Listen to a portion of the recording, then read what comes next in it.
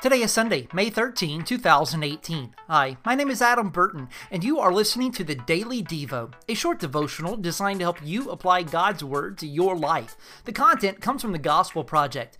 Take a few moments and read Ephesians chapter 6, verses 10 through 20. The Apostle Paul commanded Christians to be ready to engage in spiritual battle against the powers and principalities of this world. Because Jesus died and rose again, victorious over evil, we follow in his steps, not fighting for victory, but fighting from victory.